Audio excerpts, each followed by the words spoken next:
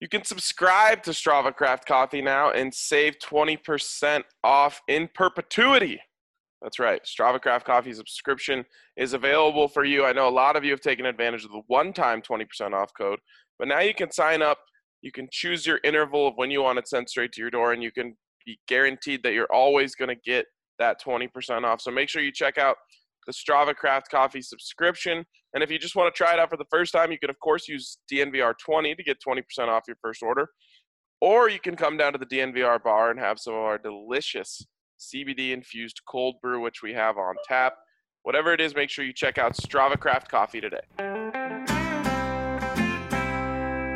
Broncos country is sitting in the south stands, drinking the Coors from Mile High. The best part of the weekend, hugging a perfect stranger as they become a friend, having a good time when the orange and blue WIN, tuning in every day with the good folks down at DNVR. Welcome in to the DNVR Broncos podcast presented by MSU Denver Online. They'll put a dynamic education at your fingertips and not force you to decide between earning a degree and living your life. MSU Denver is the Colorado institution for providing rigorous and affordable online programs taught by professors who bring the real world into the classroom. So make sure you head over to msudenver.edu/online to scope out all they have to offer. We're talking 40-plus online and hybrid programs and 750 total classes, so there's something for everyone. msudenver.edu/online. Check it out. My boys! Happy Tuesday. Mace is taking his headphones off. I love it. And guys, happy Tuesday because training camp schedule is officially out. Yeah, you know what? It's funny because I realized I don't know if I can have the screaming in my ears, even though it's a joyful scream. But we have a little less screaming on the air because Deion Sanders is leaving NFL Network. Did you guys see that this morning?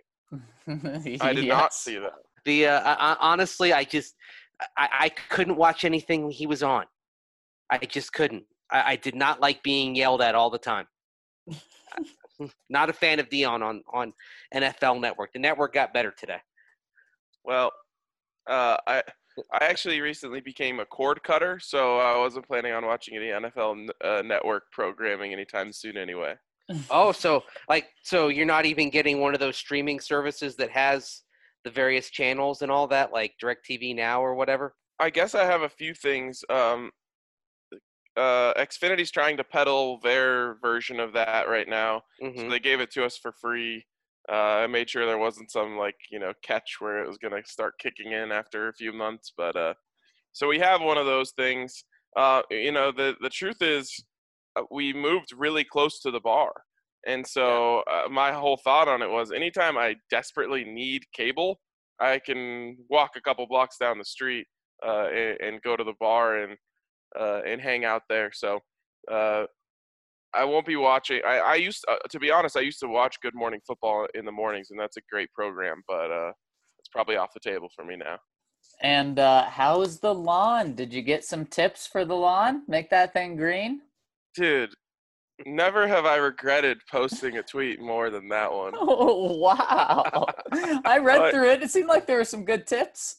There was like 12 good tips and then 140 people telling me to water the lawn. Like, I know to put some damn water on the ground. I was trying to look for some extra tips to fill in some of the gaps in there. Mace was helpful. There were a few people who were helpful out there, but everyone's like, oh, water it. When's the last time you watered it? I'm like, I just moved in 3 days ago. This isn't my fault. I'm trying to fix prior wrongdoings. I know. We're just trying to help you. I mean, I had the same problem with my yard, and I know part of my solution was watering it, but what I meant is that you have to be rigorous on watering it every day if the seed that you put down is going to take. It's like one of those things where if you miss one day, it's going to go askew. But like we had all these bald spots the last couple of summers, and toward about this time, toward the end of the summer, like you, I went to the I went to Home Depot, got some of the grass seed stuff that it's literally just like you'd put down at the golf course, like I said. And as long as I watered every day, within a few weeks, couldn't tell the difference. That's great to hear, because people are giving me all sorts of crazy ideas. Also, I guess I should have clarified that I don't own this place, because everyone's like, rip it out and put in AstroTurf. I'm like, listen, not trying to put, thousands of dollars into this thing. I just want it to look nice for the one-ish year that I'm going to be living here. You're gonna mow it really, really, really thin so you can just putt on it? Yeah, I'm thinking I'll set up a hole at the bar and then a tee box in my front yard and just try and hit it in there. What are we talking, a short par 3? That's actually a good question. I think it would probably be a par 4. Okay. Maybe, I don't know. It's hard to tell, actually. I guess you'll just have to get the driver out and see. Back in college, we used to play, oh God, what did we call it? What is it? Is it urban golf? I don't know. You would just have a tennis ball, and you keep your normal golf clubs, and then you just pick a hole like a tree across, the quad, and just smash it up there. And whoever gets to hit the tree in the least amount of tries is the best. I should start doing that around my neighborhood. That would be a way to become the happy new neighbor on the block. Yeah, exactly. So anyways, yes, I will put water on the grass. Thanks, guys. Thanks to the 94 people who told me to do that. Well, defending those 94 people, Ryan, you gave me a great opportunity to use a SpongeBob GIF. How could I pass that up? I feel like people were acting like I hadn't watered the grass. And I was like, look, I just got here. Give me a break. I can't wait to see a picture next year of that lawn looking nice and green. I can't either. So anyways, speaking of nice grass, the Broncos will be on some nice grass here starting on Friday, which is just crazy to me. It's coming up so quick. And we officially found out that one of the three of us is going to be there every day, which is, I'll call it a win from our perspective. It was kind of the bare minimum that I was hoping for. But, on the Bet Show, we always say a push is a win. And that's how I feel here. We kind of pushed, but I'm calling that a win. We'll have one of us there every day, which means that every day that you listen to this podcast, there's going to be perspectives from someone who is at training camp. The first segment will probably be different than normal, but it'll sort of be an interview from those of us who weren't there to those of us who were there, and we'll try to give you guys the best possible information. Of course, we'll also have a training camp write-up every day with our observations from there. We'll be having exclusive interviews like we have in the past. And I guess the one programming note that everyone should know is that we're switching it up this year. And I know a lot of you are going to be really happy about this, because in the past, we had gone in the mornings before training camp, which means in the morning before training camp, we were talking about yesterday's training camp practice. And honestly, that was a lot based on the fact that was the time the Broncos were giving us space at the Valley to record our podcast, was in the mornings. That's changing this year. This year, we will not only be recording our podcast directly after practice and interviews end, we'll be going live after every practice and after interviews end, meaning you will not have to wait at all to hear our observations. Of course, some of you, I'm sure, will prefer to listen to the recorded version, but you will have the option to listen in to us right after we get done and get those observations directly into your ear holes as fast as possible. That's what we're going to offer this year, and it's something that I'm really, really, really excited about. Me too. It's going to be the best training camp coverage again, live right after practice, and I'm so pumped that we're at least going to have one of us there. Of course, we're all used to being there, but in these crazy times, there's not going to be a lot of media there. So the fact that we're going to have representation every single day is going to be great. And I, of course, look forward to being at a third of the practices representing us. But I also am stoked that I get to go on right after practice that I'm not there and talk to an insider who was there. I get to learn just as you guys learn. Yeah, I mean, it's just it. I mean, the only thing is, it's unusual, and I'm gonna have to let go of something myself because I tend to only trust my own observations, and now I'm gonna have to trust you guys to be exactly right on what you see. So, I have trust issues in general in life. So this is even with people that I know and respect. So this is hard for me. This is gonna take some getting used to. It's going to be weird all around, and I think a cool thing that's going to happen is we're going to have, it's going to be sort of like telephone, where Mace, you might come back from a practice and say, hey, I saw this, and then you pass it on to me, and I go to the next practice, I'm looking for that, and then I come back the next day, I'm like, look, I looked for it, it wasn't there, I didn't, Yeah. and then Zach is like the tiebreaker. There's going to be some interesting storylines. It's going to be kind of cool, I think, for us to say, hey, I saw this, make sure you're looking out for that tomorrow, and then someone to come back and say, look, Drew Lock's footwork looked great, I didn't see the issues that you were talking about, I keyed in on it, and whatever it is, we're going to have to rely on each other to continue the story of the day before. And the other thing is, like, sometimes some guys are just going to have bad days. So, maybe Zach and I are going to be raving about a guy and RK, and then you're going to see him and you're going to be like, I don't see what the fuss is. He dropped a couple of passes. He, ran a couple of the wrong routes. I mean, this is sort of what's going to be interesting. So I think maybe something that is sort of worth doing is when we get through, say, the first 14, 15 days or so, kind of reassess, and maybe something that we're each doing as we go along with this is going through maybe not the whole roster, but a good chunk of the roster and saying, wish guys had good days, wish guys had, average days or just nothing notable, and wish guys had bad days, and then sort of kind of adding them up at the end so we get an aggregate here, and maybe we can kind of separate the reality from maybe an opinion being too biased based on one good day or one bad day that one of us may see. So this is it's a new experience, but we'll figure it out.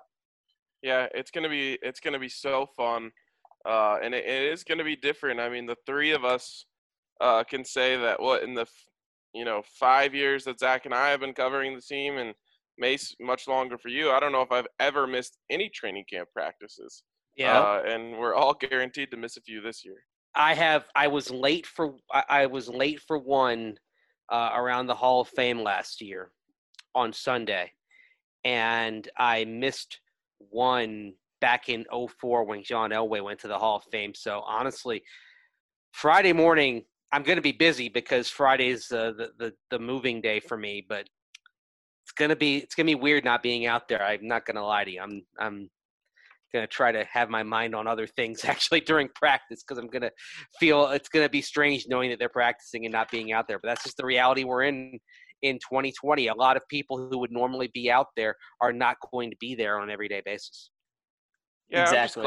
I'm glad that I'm going to be able to get out there and see these guys at all, and that training camp is actually happening. And that, as far as we know so far, so is the season.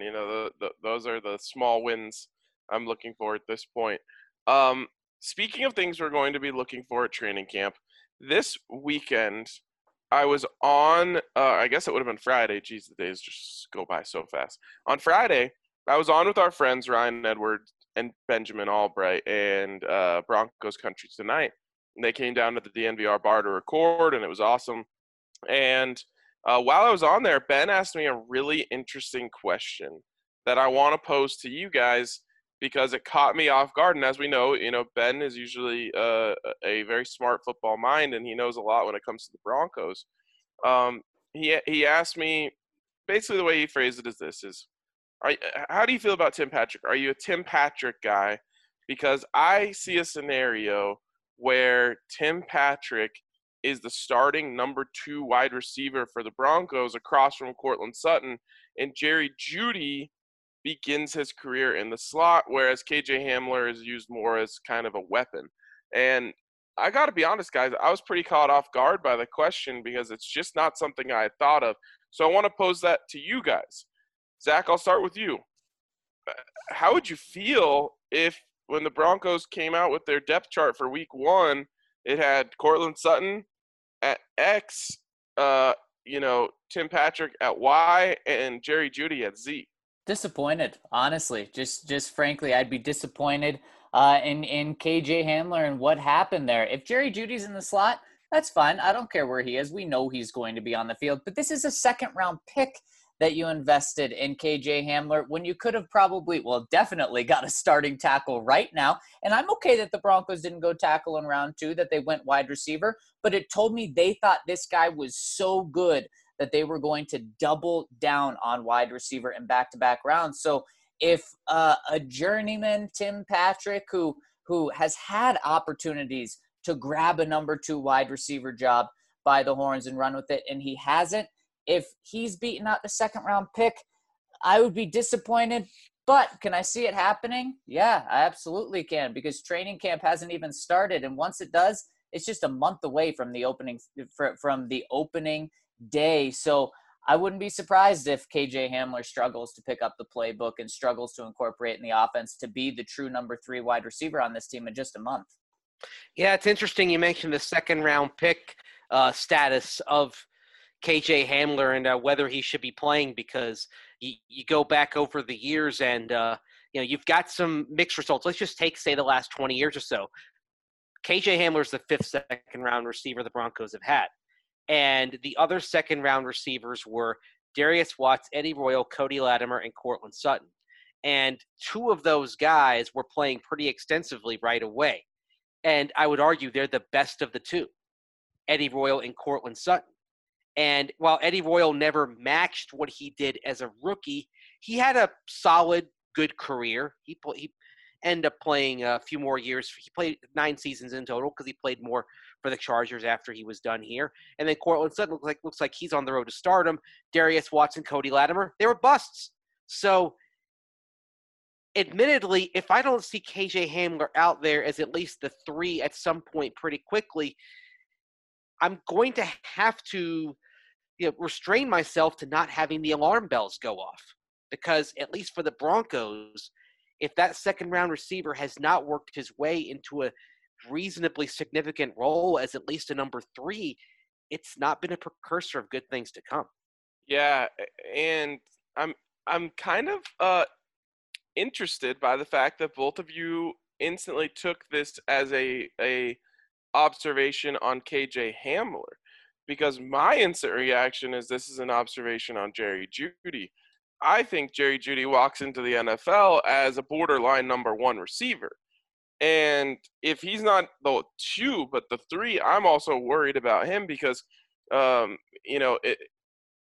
me that reads as, okay, well, yes, KJ Hamler's not ready to go in the slot and Jerry Jeudy is, but it's also that Jerry Jeudy's not ready to work on the outside quite yet in the NFL. And I do not want to see that happen. And I think that Jerry Jeudy should be leaps and bounds ahead of where Tim Patrick is in terms of his skills as a route runner, his ability to get open, and his just about every category. His speed, he's faster.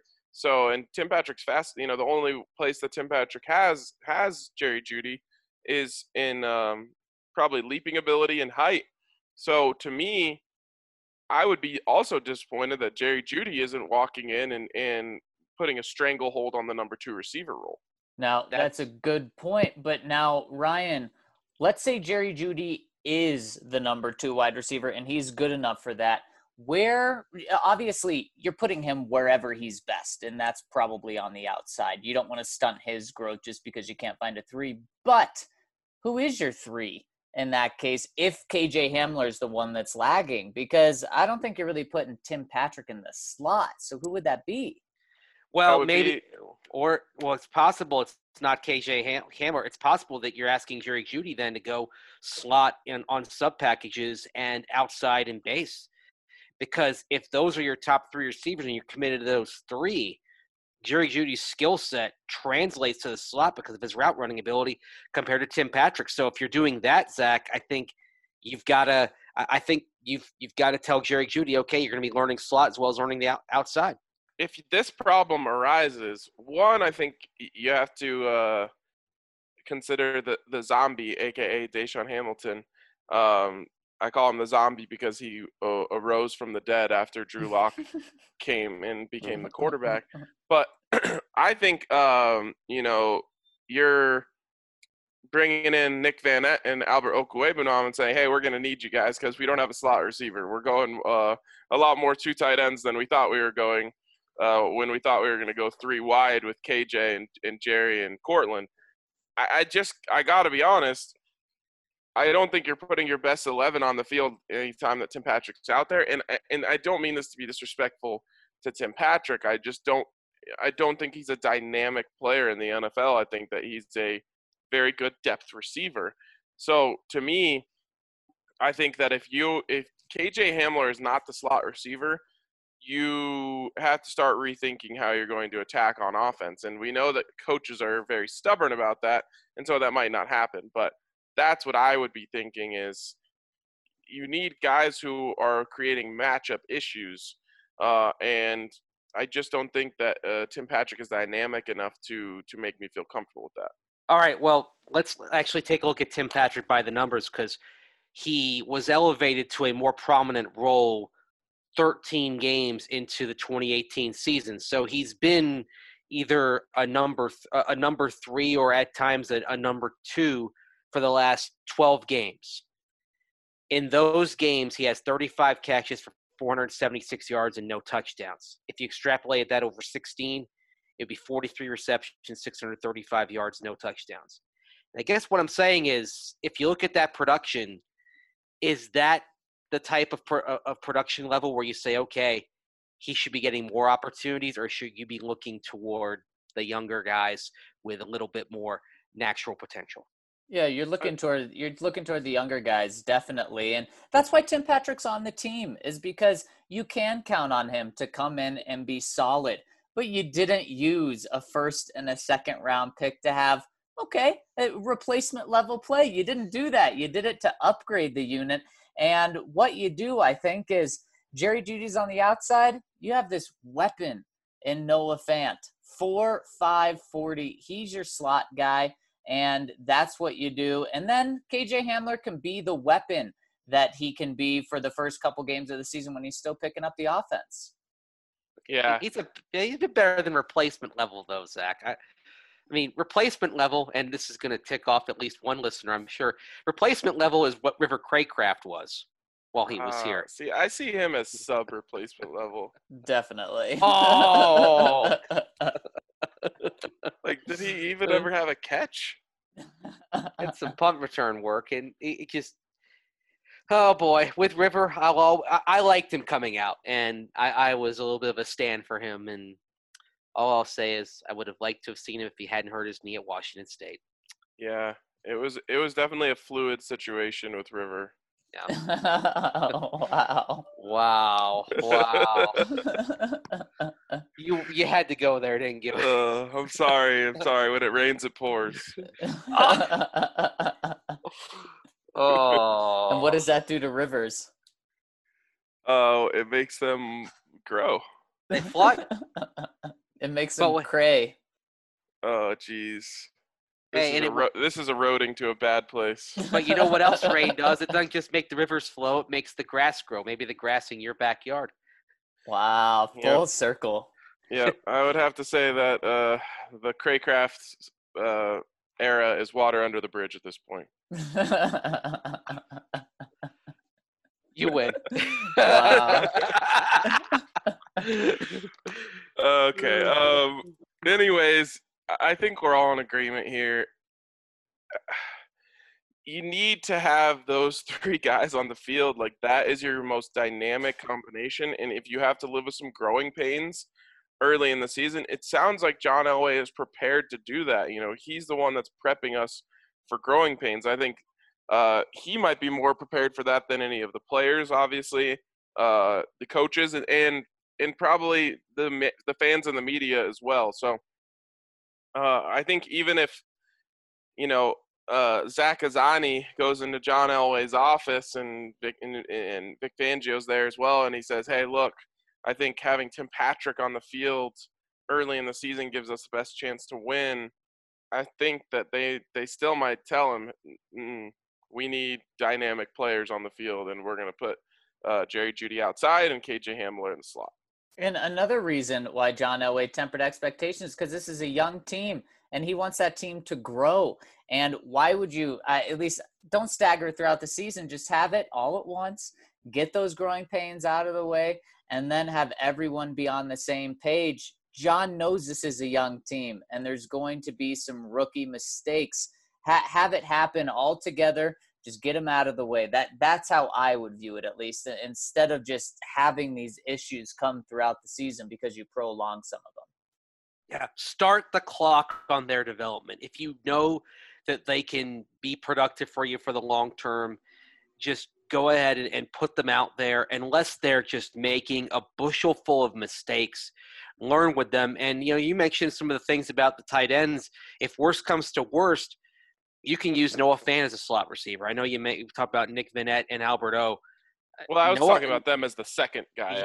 Yeah. I mean, Noah Fant in the slot, if worst comes to worst, is going to be somebody that causes some serious problems, especially when you get him just running that quick out and get him into the flat where he does so much damage. So I think you're going to be able to do some good things, maybe not on a consistent basis, but do some good things early on. But, I think John Elway has a sensibility about this offense and a realistic sensibility and kind of tempering expectations that, frankly, I wish he would have shown a little bit more in the last couple of seasons in general with the team at large, kind of tempering the expectations. Now, some of the moves didn't always kind of jive with that, but this is where I said, hey, if you're rebuilding, just come out and say it. It's okay. Didn't do that. But now he's saying temper expectations for the offense. So I wonder if he's learned a couple of lessons here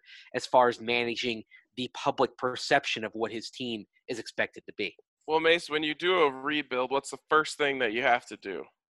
Water, rivers, bridges. No, you got to have a foundation. And John never had a foundation before, so he knew he couldn't rebuild with no foundation. Now he finally has a foundation, and he can build from there. Well, say that we're acquiring the foundation. I mean, the funny thing is, you could say in retrospect now they were acquiring the parts. I just always it kind of drove me crazy, and part of it was also being on the team side of things because he wouldn't say rebuild, and the Broncos wouldn't say rebuild. I couldn't say rebuild, even though I knew they were rebuilding. Guys, what's funny, when we talked to John about this just a couple weeks ago, he said, well, you guys would have had a heyday if I would have ever said we were rebuilding. And actually, I think everyone would have been a lot nicer to John these past couple of years if he just said, we just won a Super Bowl and now we're going to rebuild so that we can win another one. John, you would have had a lot of weight off your back. Yeah, and he would have had the hand to say it because he just built two different kinds of Super Bowl teams in a 4-year stretch.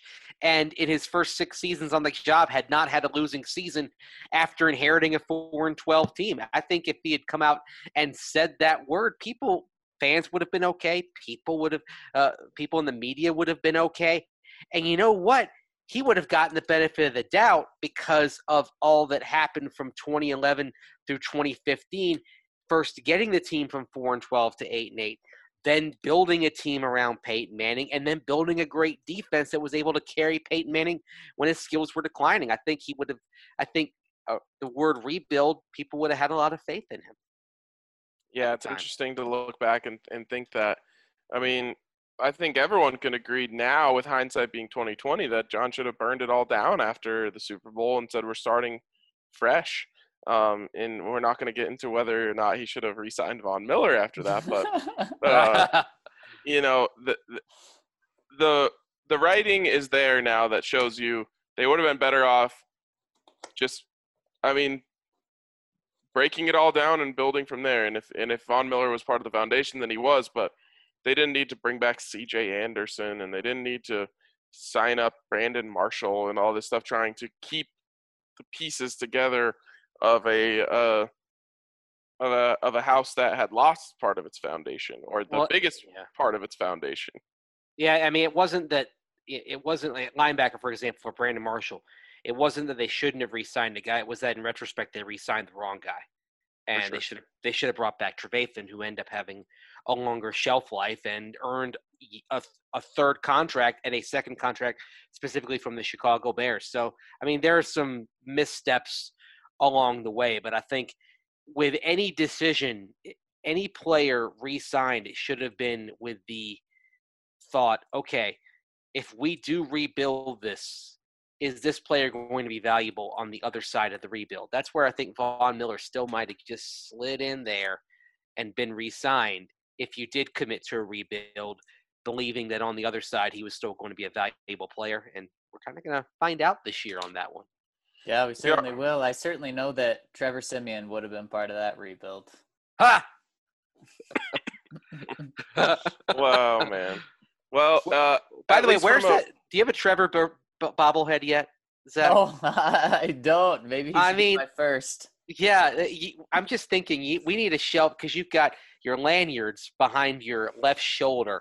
Yeah. We need a shelf on that wall where the Trevor Siemian bobblehead is sitting there, and there needs to be a light above it. So it's always like in some kind of divine illumination in your apartment. He's got divine illumination in my heart, Mace.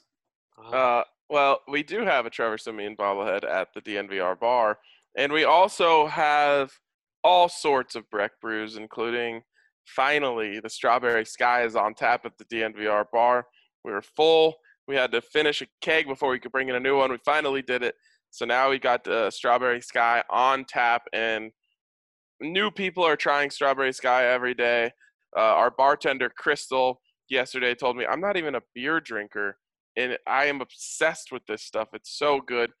So, after a hot day out there in the sun at training camp as we're sitting up there on the hill, I can't wait to come back to the DNVR bar and get a fresh pour of Strawberry Sky as we sit down to discuss what happened. So you can try, of course, many Breck brews at the DNVR bar, or you can just get them at your local liquor store. You can get the Mile High City Copper Lager 15-pack. You can get all sorts of different Breck brews. If you have a favorite style of beer, I'm sure Breck makes it, and you're going to love what they have to offer. So check out Breck brews today and crack one open and enjoy. Huge weekend for the Broncos coming up with the start of camp, and huge weekend in the UFC with UFC 252. Sports' two most respected fighters stepping into the octagon this weekend, and there's no better place to get in on the action than with DraftKings Sportsbook, America's top-rated sportsbook app. And for this weekend's fights, DraftKings is offering new users the opportunity to bet $1 to win $250. So DraftKings Sportsbook, new users bet $1 to win $250 when you place a bet on the big fight. So head to the app right now and check out all they have to offer, including fighter props, round-by-round betting, and so much more. Plus, with basketball playoffs here, DraftKings Sportsbook is offering $10 in free bets to use in-game action for every day of the first round of the playoffs. So DraftKings is safe, secure, and reliable. You can deposit and withdraw your funds at your convenience. It's a win-win all around. Plus, that $1 to win $250 is there. So download the top-rated DraftKings Sportsbook app now and use code DNVR when you sign up. For a limited time, all new users can bet $1 to win $250 on this weekend's main event. That's right. DraftKings Sportsbook is going all out for new users by offering them the chance to win $250 when placing a $1 bet by using the code DNVR. Only at DraftKings Sportsbook. Must be 21 or older, Colorado only. Bonus comprised of a first deposit bonus and a first bet match, each up to $500. Deposit bonus requires 25 times playthrough. Restrictions apply. See DraftKings.com/sportsbook for details. Gambling problem? Call 1-800-522-4700. By the way, speaking of DraftKings, guess who is now 4 for his last 4 on picks of the week? Hey, there Aaron we Nola, go. 10 strikeouts in 8 innings last night. I wasn't happy that my team lost 13-8, fell behind 13-1 at one point, but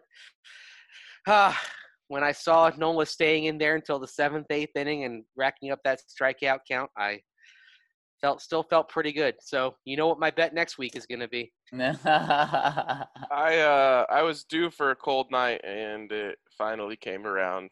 The only one I ended up hitting last night was Michael Porter Jr. over 2.5 threes. Michael Malone did us dirty. Did you dirty, Zach? Yeah, he did. Because Michael Porter Jr. had yet to miss a shot in the game. He was a perfect 6 for 6 for 15 points, and then he didn't play again. Yeah, I I thought I was money because MPJ was money and didn't come through with me. Oh man, so disappointed. But I can't. You got to stick with it because it's won in the past. So I'm going to be checking that number out in the future for sure. Although, who would have thought we would have been sitting here as we get toward the end of the regular season? When the bubble opened, who would have thought we'd be sitting here saying that Michael Porter Jr. is getting rested so he can be a huge part of the postseason run? How things have changed in a couple of weeks, guys. You know what that reminded me of? Was when Philip Lindsay didn't play in the third preseason game or the fourth preseason game. Mm-hmm. And we said, okay, his spot, we knew it was locked in. Now we really know it's locked in. When Michael Porter Jr. got to rest with the starters in the fourth quarter last night, it was like, okay, Malone gets what's going on here. Mm-hmm. Man, it's going to be fun. Don't sit down. Yeah, don't rest talent. Have it out there when it matters. It's, oh boy, can't wait for the playoffs. Can't wait. Can't either. All right, let's get into the questions for the listeners. And the first one is teed up for you, Mace. All right, yes, let's get started with our friend the Count. Wait.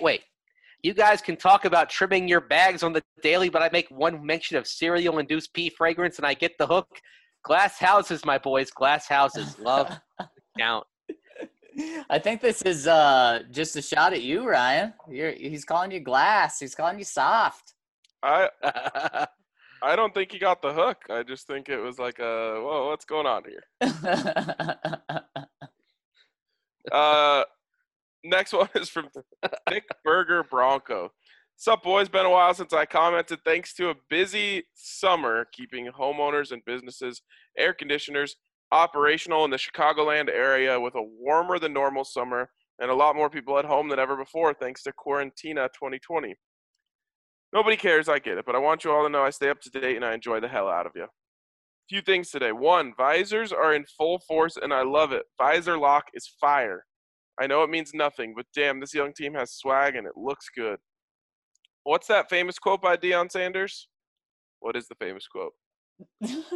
I don't know. Look good, feel good, play good? I guess. I mean, I thought it was I never wear the same shoe twice. I think we're going look good, feel good, play good. Okay. Good timing for a Deion Sanders quote. He said, yeah. 2, I see an acronym frequently with Coach Z and the receivers, RDA. Any clue what that means? Thanks. Anyone? No. Yeah. Cortland Sutton told us last year. Oh, I don't remember. I unless it's recommended daily allowance, I don't think that's what it is. Unless it's about getting your recommended daily number of minutes on the jugs machine, of repetitions, of balls that you catch, that sort of thing. Yeah, I don't think it's that. I really don't remember. I do know that I knew at one point. Okay. That's all I've got, though. Well, man, Thick Burger Bronco, thank you so much for rolling with us and saying hello. We absolutely love it. You've got it. You've caught us with both of those questions. We don't know. Yes, you have. Broncos Only says, I want to weigh in on the controversy of Zach calling out Mace for speaking when he's muted. It's hilarious. It's clearly infuriating to Mace, but shoulder shrug emoji.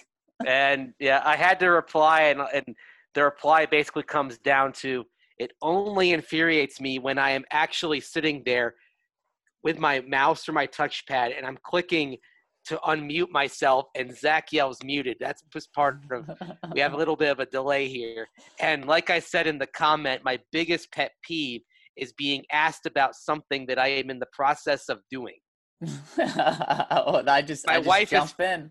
Yeah, my wife has found this out. Like, she'll say, if I'm working on getting the trash out, she asks me to take the trash out. I'm like, I'm doing this.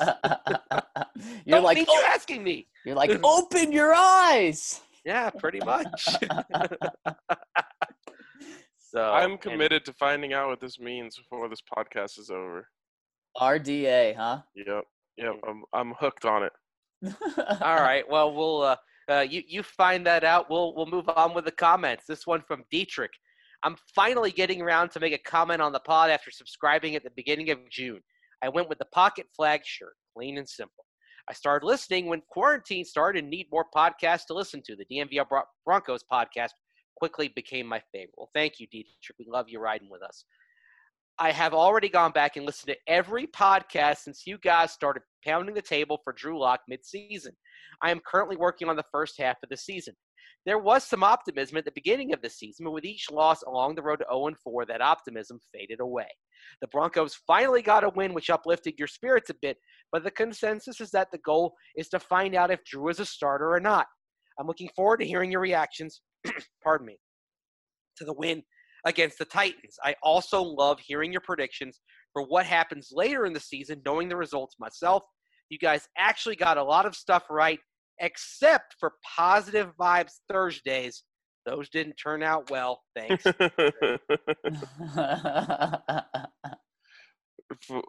Positive Vibes Thursdays. I forgot about those. Oh, boy, there were some. As we got into November and we were trying to have positive vibes about Brandon Allen, or at least I was trying to have positive vibes about Brandon Allen. I mean, I know it wasn't a problem for Zach. Oh, you mean El Magnifico? Yeah.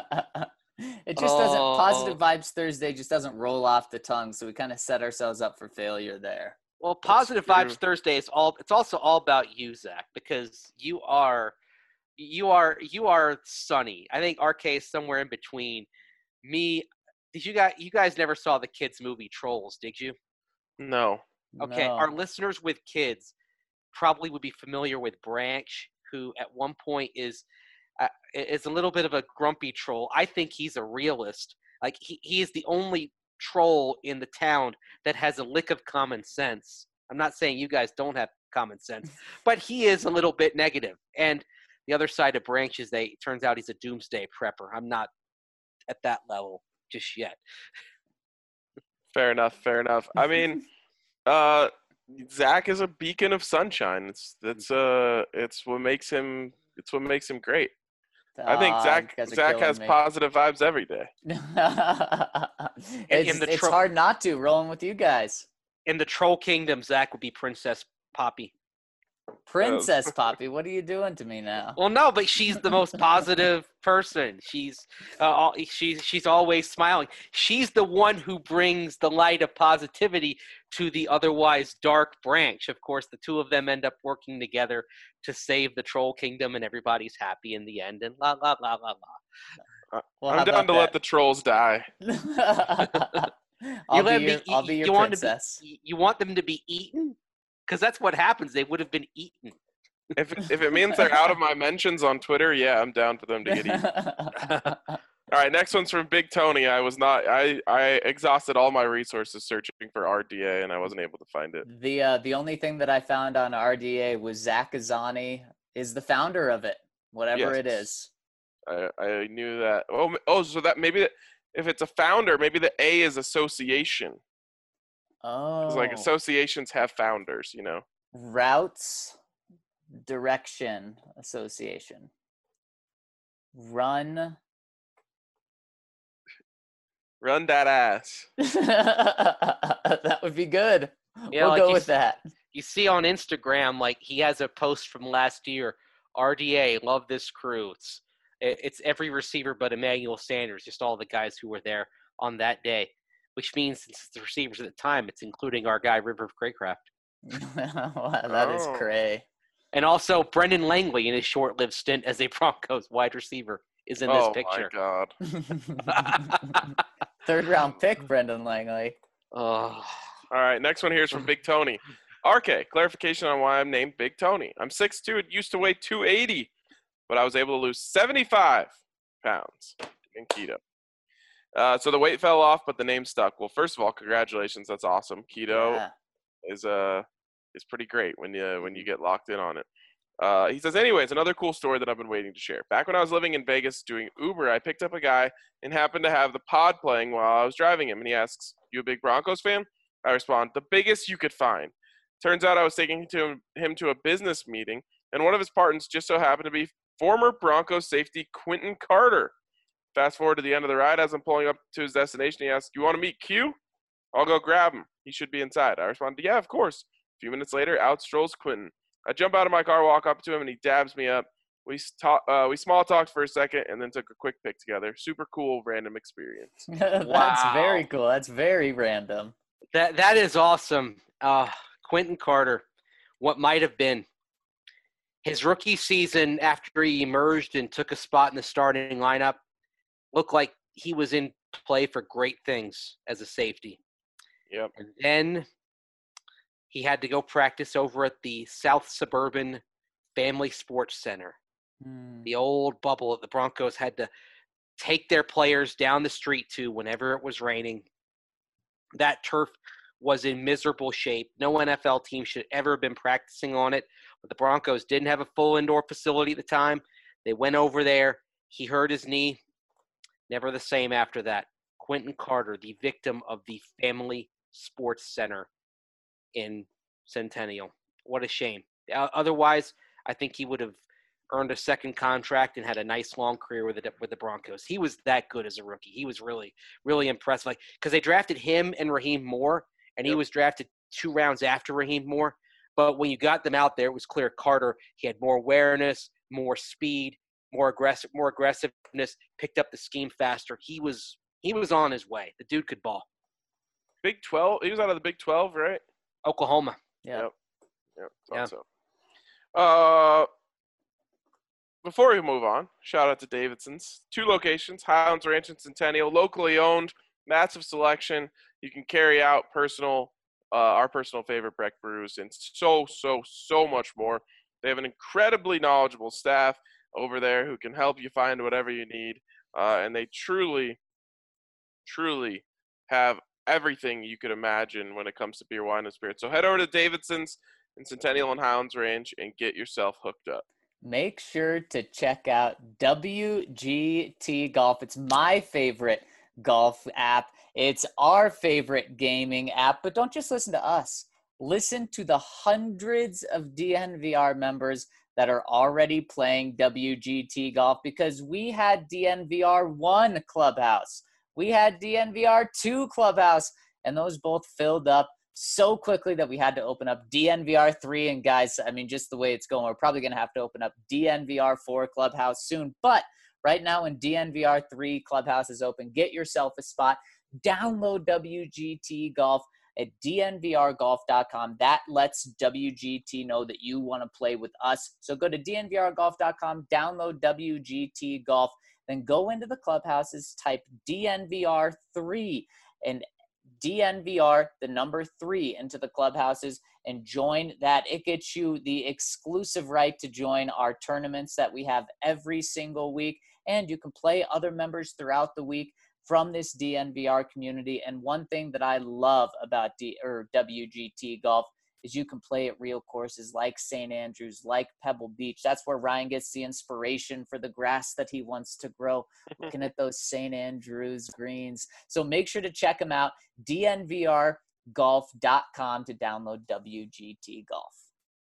All right, Do we really regard St. Andrews as the pinnacle of greens, by the way? No, but probably not. We no. don't need to. Pebble Beach. Okay. Augusta. Yeah, Augusta. Oh, yeah. All right, next one here is from Dan Burke. It's Throw Hands Tuesday, and ESPN is the one catching them. I'm going to need Mace to muster up enough strength to get mad about this. They did a ranking of each team's under 25 talent, and they had the Broncos at 19. And not only that, they think Sua Cravens is on the roster. Even if we take Drew out of the equation, can y'all tell me if there are 18 teams that have a better under 25 roster than Noah Fant, Cortland Sutton, Jerry Jeudy, and, of course, Calvin Anderson, Albert Okwuegbunam, Bradley Chubb, Lloyd Cushenberry, and Draymond Jones? The article is essentially which teams have drafted the best over the past 3 seasons. I'm pretty sure y'all would agree that the Broncos have been one of the better teams drafting since 2018. Not only that, but the Giants were ranked number 2 Evan Ingram misses the age threshold. So it's a great running back coming off an injury-plagued and less productive season his rookie year. And Andrew Thomas, I guess, there's no way Daniel Jones moves the needle enough that the Giants are 17 spots better than the Broncos. SMH. Yeah, well, for that one, the only thing that makes sense is you have the New York part of it in front of the Giants, getting that New York bias there. No, that's ridiculous that the Broncos would be at 19. Absolutely ridiculous. Honestly, though, like, the second that you saw Sua Cravens on there, you just delete it and erase ESPN from your bookmarks and go over to the DNVR.com and see what we've had going the last couple days. Well, the other thing is, I mean, I know this is about the Chiefs, but how do you have Kansas City 10 when their under 25 quarterback literally has put together the best opening 2-season stretch, for a starting quarterback in the history of the sport? Yeah. How do you have them down at 10 in terms of the impact that guy is having? There's so much wrong. You can just with this list, you could be here for days breaking down everything that is wrong about what ESPN did here. Who did this? It was, let's see, Scott Spratt. Scott, come on, Scotty. Yeah. Scott Spratt's list went splat. This is honestly one where it's laughable. It shouldn't get you upset because there's so many things wrong with it, not just with the Broncos, but what Mace pointed out about the Chiefs. You look at this, you get mad, you realize how much there is wrong with it, and you say, okay, wow, this guy didn't even try. I'm not going to waste my energy on it. This is why we need games, because the best part of like the NBA, NHL, well, not the best part, but one of the best parts, for me at least, of NBA, NHL, MLB starting is, okay, it's been games. And now the NFL is about to follow with training camp practices and games. None of this, random list-making crap. We can actually start talking about things that are actually happening on the field, on the court, on the ice. Hallelujah. Exactly. Absolutely. Mark IT Snatch says, hey guys, today we take a painful look at the Los Angeles Rams. I wish I could say history were on the Broncos side, or Bucks for that matter, but it isn't. The last time Denver beat the Rams, Brian Griese threw a game-clinching touchdown to Eddie Mack in the fourth quarter. This game also featured a kick-a-thon in the second with 5 field goals in one quarter, 6 total. The Broncos won 23-16 against the remnants of the greatest show on turf. In 14 games, the Broncos have won 5. Please don't tell me this is the pinnacle of a dismal matchup. As per usual, Mace, what about the Bucks? Well, first of all, I think you're right on with the Broncos-Rams week 1 of 2002. And, yeah, it was Ed McCaffrey coming back from the injury that he had the previous year and having a touchdown catch. It was Clinton Portis with a key fourth down run late in the game to allow the Broncos to drain more clock. Don't forget also the Rams were coming off winning the NFC Championship and losing in Super Bowl 36. So it was the greatest show on turf is coming to Denver, and the Broncos held them to 16 points. So that was a great day and certainly went against the general run of things for the Broncos against the Rams. As for Bucks-Rams, it's from that same era. You go to 2000, Week 16, Monday Night Football. Of course, they played in the NFC Championship game the January before. Monday Night Football, Bucks and Rams play, and they're both fighting for playoff position. It is an absolutely wild game that goes down to the wire, and on the Bucks' game-winning drive, there's a play where Sean King appears to be sacked, looks like he's in trouble, but somehow he gets the ball away to Warrick Dunn, who takes off. Place goes absolutely crazy with it. It was improv. It was off the cuff. The Bucks go on to win that game, I believe, like 38-35. It was just a wild, fun Monday night game. Unfortunately, the Bucks lost the next week and then lost the wild card game, but that moment was a great moment. It was probably Sean King's best moment as the Bucks quarterback, too. There you go. All right, next one here from LDJ, our guy. Hey, guys, first, thanks for the realistic expectations of DeMar Dotson. I can't believe it's 2020 and we're still having issues with right tackle, but I appreciate the perspective. I hopped on today because I was moved by a tweet thread by Mace in regards to the energy and interactions on Twitter because I empathize with you, Mace, on levels you do not understand. Twitter confuses me to no end. There's so many ideas, so many gray areas, and so many suggestive theories, and so much misinformation. I don't know if it's platform. For me, I use Instagram mostly. I hopped on Twitter in April to monitor the pandemic and Broncos news because basically due to COVID, I lacked as many sources as I had before because no one was around, unfortunately. So I went to Twitter. Since hopping on Twitter in April, I've had anxiety, uncertainty, and almost a dysphoric mood as conversation and discourse doesn't matter, only who can appear to be right in the argument. It's frustrating. No one is listening to each other, and everyone is posting stuff for likes and catering to their base. It's like, what can I say? That will have a bunch of people agree with me and make you look bad.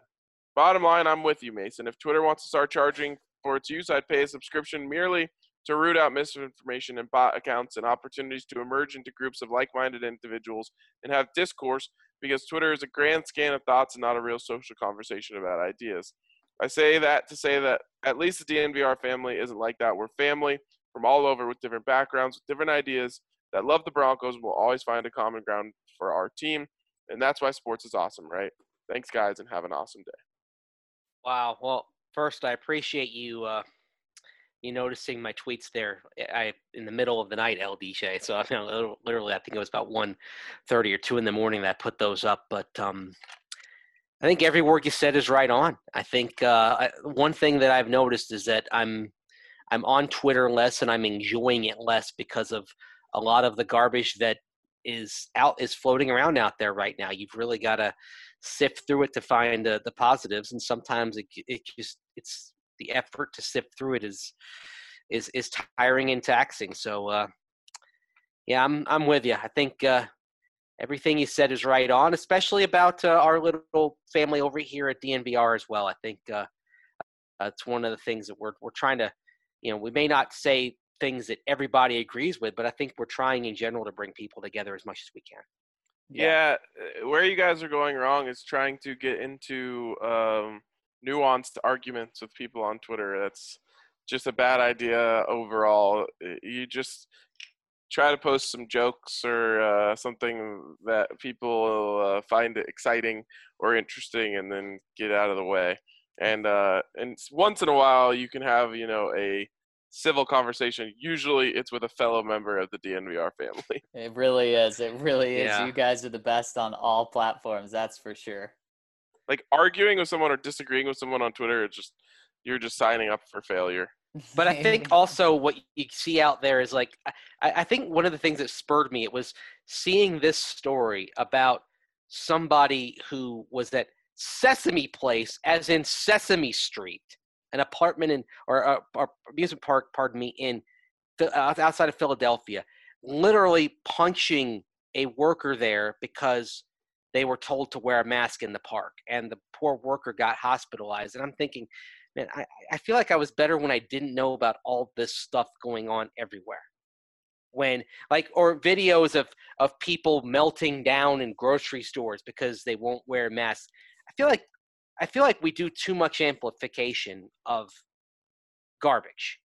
Yeah, it might be true. We need to cut that out. Like I don't want to see any more videos of any more people in grocery stores freaking out because they won't wear a mask. I really don't want to see it. I feel like every time I see one of those, I lose faith in humanity. And It's fair. I want to have some faith in humanity. You do have some good control over your Twitter timeline, though. Like, whoever's bringing that to your timeline, just mute them. Well, sometimes these things spread, and the next thing you know, you have 10 people that are retweeting it. So I end up seeing it 10 times, and it's like, okay, enough. That's fair. Yeah, it's the great thing about Twitter, just how much information is there, and it can also be the infuriating thing is how much information or disinformation is there. Yeah. Next one here comes in from True Champ Fan 24, and True Champ Fan, my guy, you challenged me to this pizza bet saying that the Utah Jazz would beat the Nuggets more times than the Nuggets would beat the Jazz this year, and it's just crazy because the Nuggets swept the Jazz right off the floor. They didn't even get one win. Rudy and your boys just cannot hold down the Nuggets, even with 360 3-pointers being made by Donovan Mitchell. None of it's good enough to beat the Nuggets. So whenever you want to send that pizza over, I'll be waiting and hungry. Yeah, true champ fan. I should have warned you. Ryan doesn't forget about pizza bets. Nope.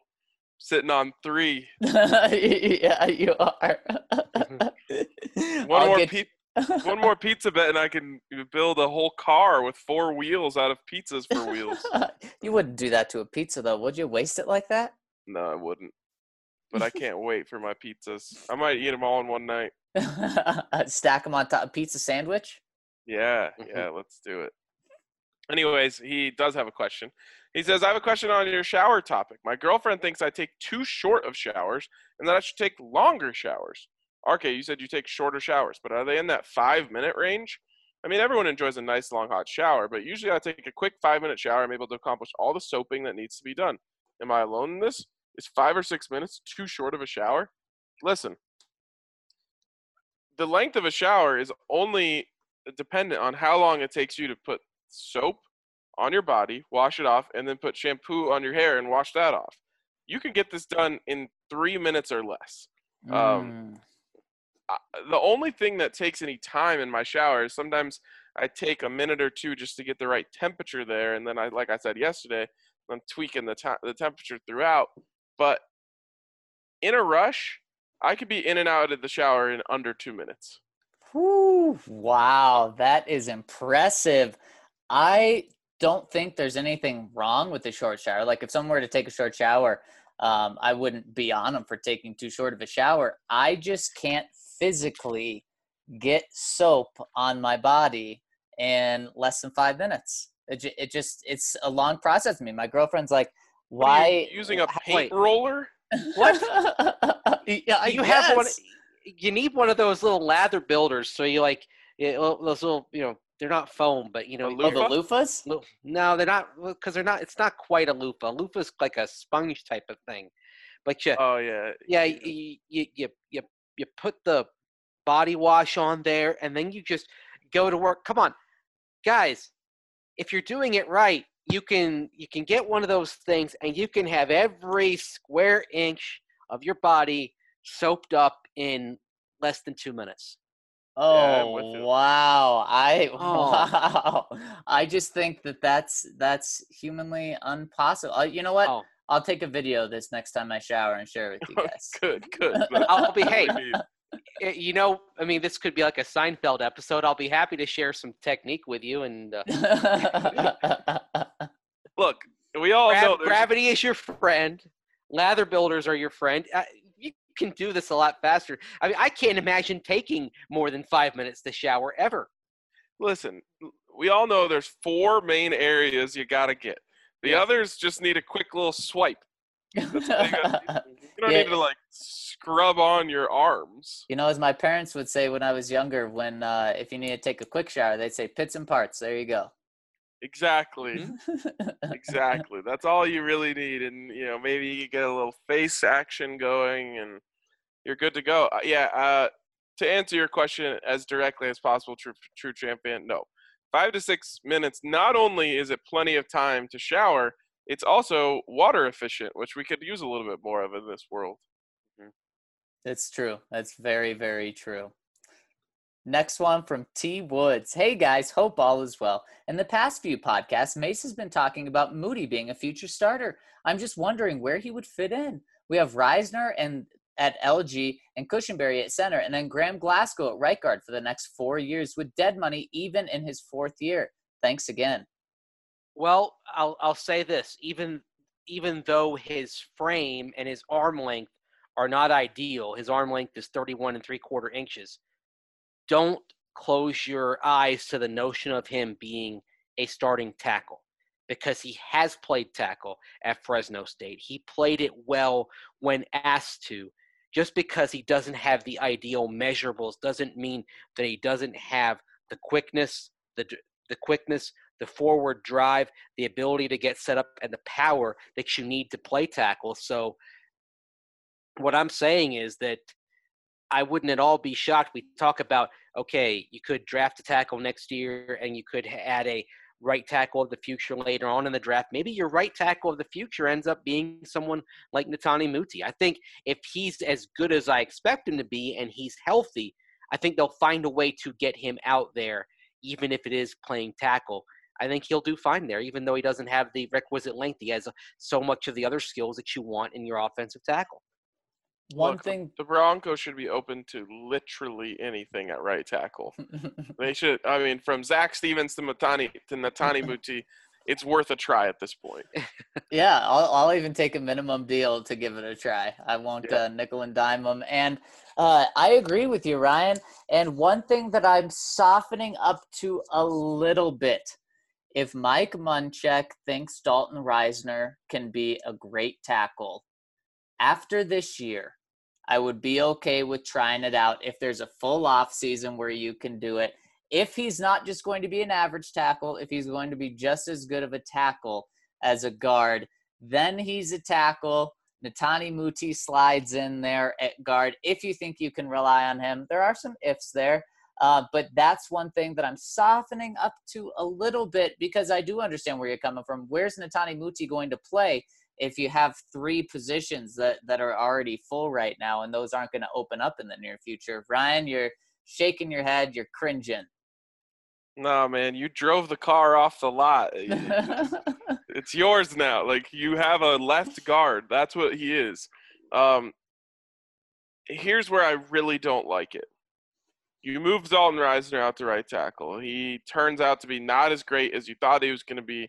Now Netani Muti's injured, and you're like, oh, all right. We'll just put Dalton back at left guard, and Elijah Wilkinson will go in there, right? And, like, now you're playing this musical chairs thing. It's just lock him in at a position, leave him there, let him be a Pro Bowler, and get out of the way. I hate the idea of moving guys around once they've established themselves somewhere. So now where does Netani Muti fit in? Because let's say you do try him at right tackle because he's probably not going to play this year. So you give him a year to develop into that.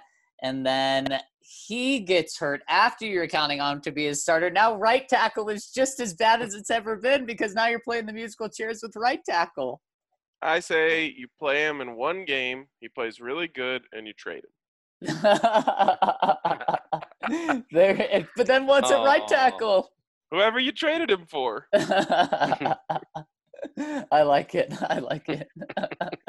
It's like someone brought up on Twitter last night, the Nuggets trading Jamal Murray and MPJ for Ben Simmons. And regardless of whether you like that idea or not, the point was, I'm gonna touch wood before I even say this. You're never gonna be 1,000% confident in MPJ's health, and right now you would be able to sell him extremely high. Netani Muti is gonna be the same way. You'll never be able to say, like, just put Netani Muti down for 16 games this year and roll him out. But, like, if he plays really good and someone wants to pay, you might save yourself a lot of anxiety over his health. Yeah, very, very true. Now, would you do that basketball trade right now? No. Now, our guy Adamadas is steadfast that Ben Simmons and Nikola Jokic in the pick and roll would be legitimately unstoppable.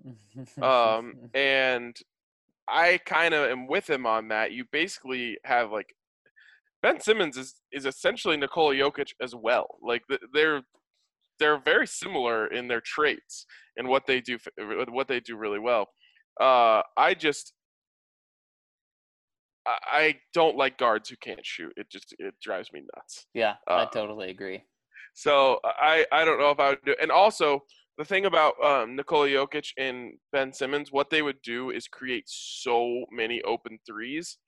But if you trade away MPJ, you don't have anyone and Jamal Murray, you don't have anyone who can make those open threes. No, exactly. That's kind of wild already. That's where we are with MPJ, but that's why it's one of the most exciting times in Denver sports recently.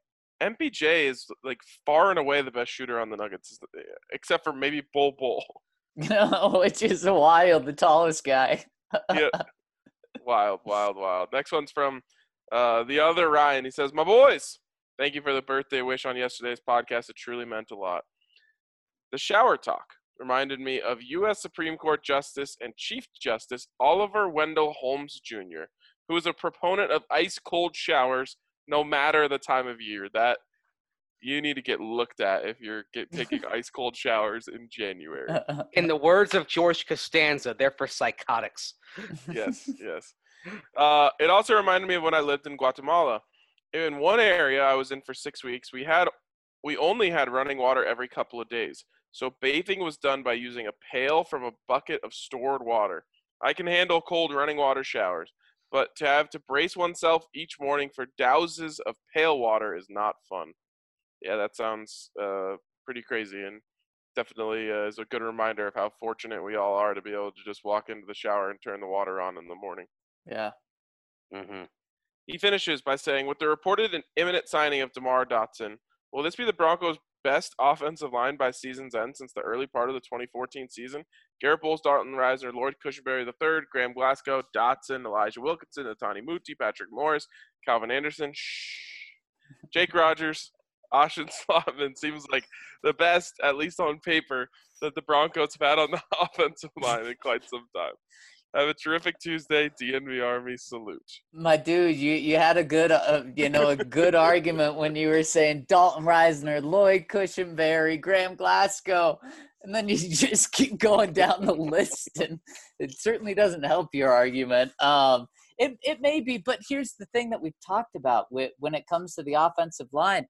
Would you rather have a good interior or good tackles? You'd rather have the good tackles, and unfortunately the Broncos have it the reverse. So it may be the best that they've had because of how good their interior could be, but it's just hard to really say that when there's so much uncertainty at tackle.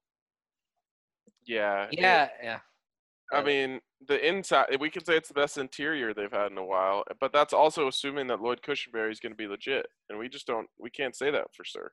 Right, exactly. We don't even know if he's going to be the starter. Like, we know, but we don't know, you know? Patrick Morris, he's on the list here. So is Schlotman. He's going to get a shot, man. I hope not.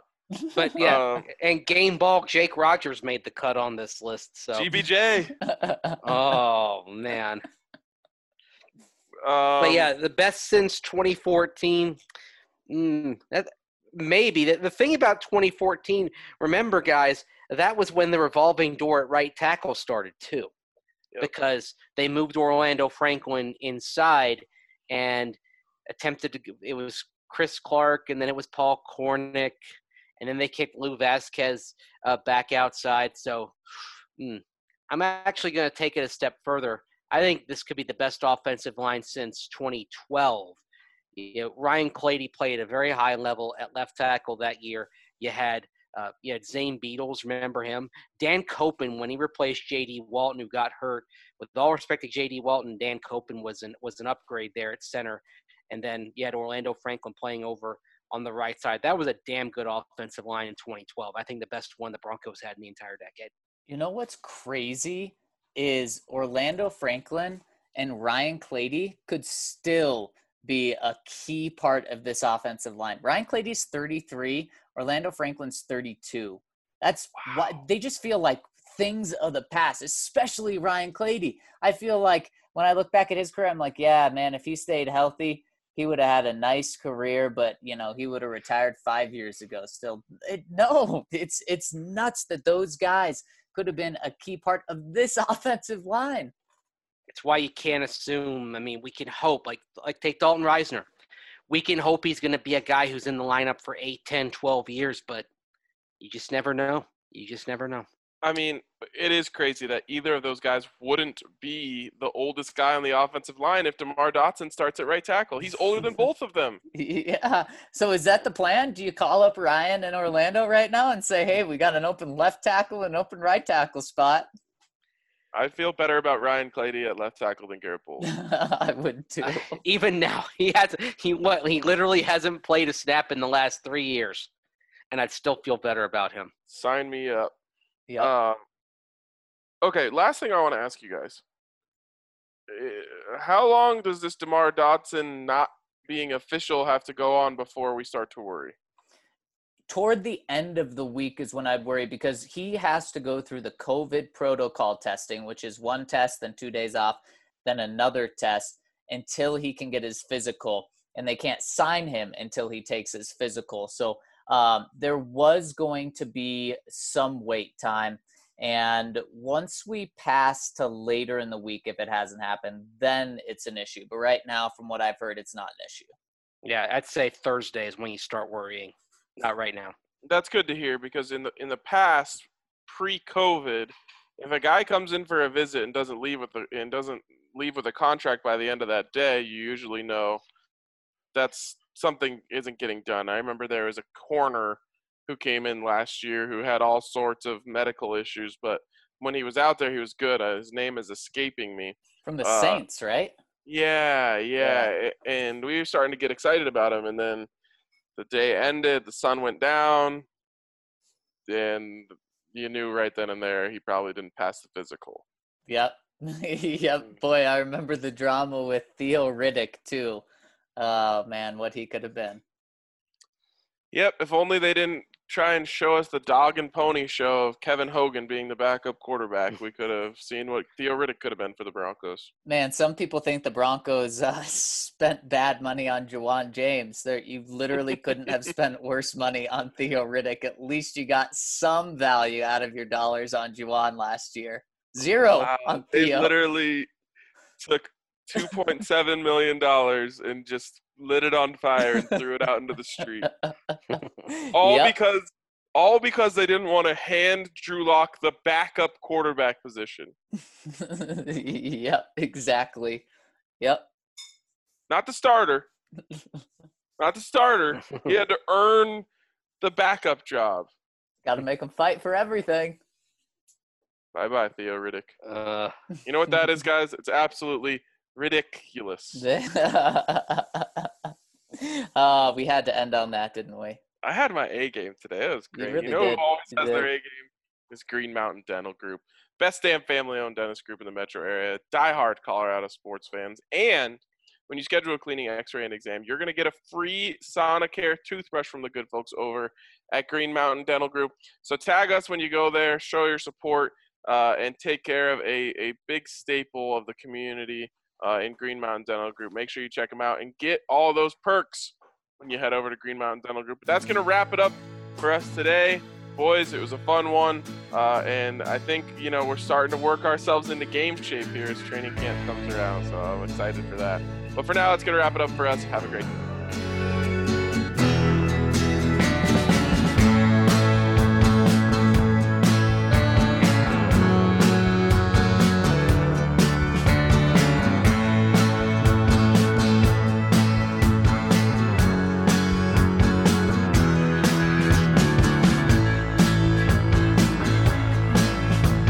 It's getting me down, waiting up for you. 'Cause I could have just as easily left by now. What makes me return is what I need you to do. 'Cause something you gave me just made me feel almighty. Sweet release. You're the only rudder that I had. That embarrassing waste of hours we would spend. And you're always where you said you'd be my friend. When I was lonely on the weekend, lonely on the weekend. There's something to see, how beauty can scare you. The never-ending neon mess of life.